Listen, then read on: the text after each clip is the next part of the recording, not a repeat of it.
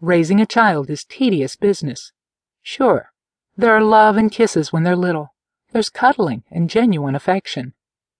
Once they hit those preteen years, though, the sweet child you raise turns into a melodramatic demon overnight. Bay was now 14, and I'd been dealing with the demon for 2 years. Her cousins, Clove and Thistle, had also been possessed in recent years. They were a fearsome threesome, and one of the main reasons I had a migraine prescription on standby at the pharmacy. Instead of matching Bay pout for pout, I opted to try to reason with her. Why don't you want to go? You were excited about summer camp the last time I checked. It's only 4 days. It's not as if you're going to be living there permanently.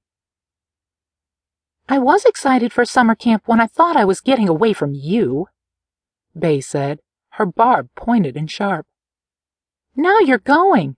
No one wants their mother there. It's embarrassing. How is that supposed to be fun for me? It's not my fault, I said. Donna Wilder was supposed to run the girls' camp with her sisters, but, well, she's gone missing. Either camp gets canceled or your aunts and I run it ourselves. We thought we were doing you a favor. You're not, Bay said. If you want to go to camp, I'm staying home. So much for reasoning. You're going, I said. Clove and Thistle are going. Marnie and Twyla are going. Heck, even your Aunt Tilly is going. We're all going, and we're all going to have a good time. So stop your screeching and go pack or something. Bay's eyes widened, this time in fear instead of anger. Aunt Tilly's going? I nodded. I wasn't any happier about the situation than Bay, but leaving my aunt home without supervision is never a good idea. I figured she could keep the kids in line, even if she terrorized them at the same time. Most of the kids in town were afraid of Aunt Tilly.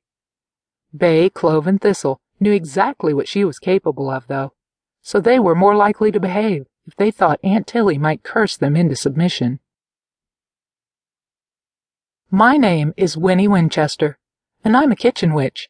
In fact, I come from a long line of witches. My mother was a witch, although her soul is now at rest. My aunt is a witch, even though she likes to embrace the darker arts to get her own way more than anything else. My sisters are also kitchen witches, and drama queens. As the oldest, it's been my sad lot to rein them in when they gallop off the rails.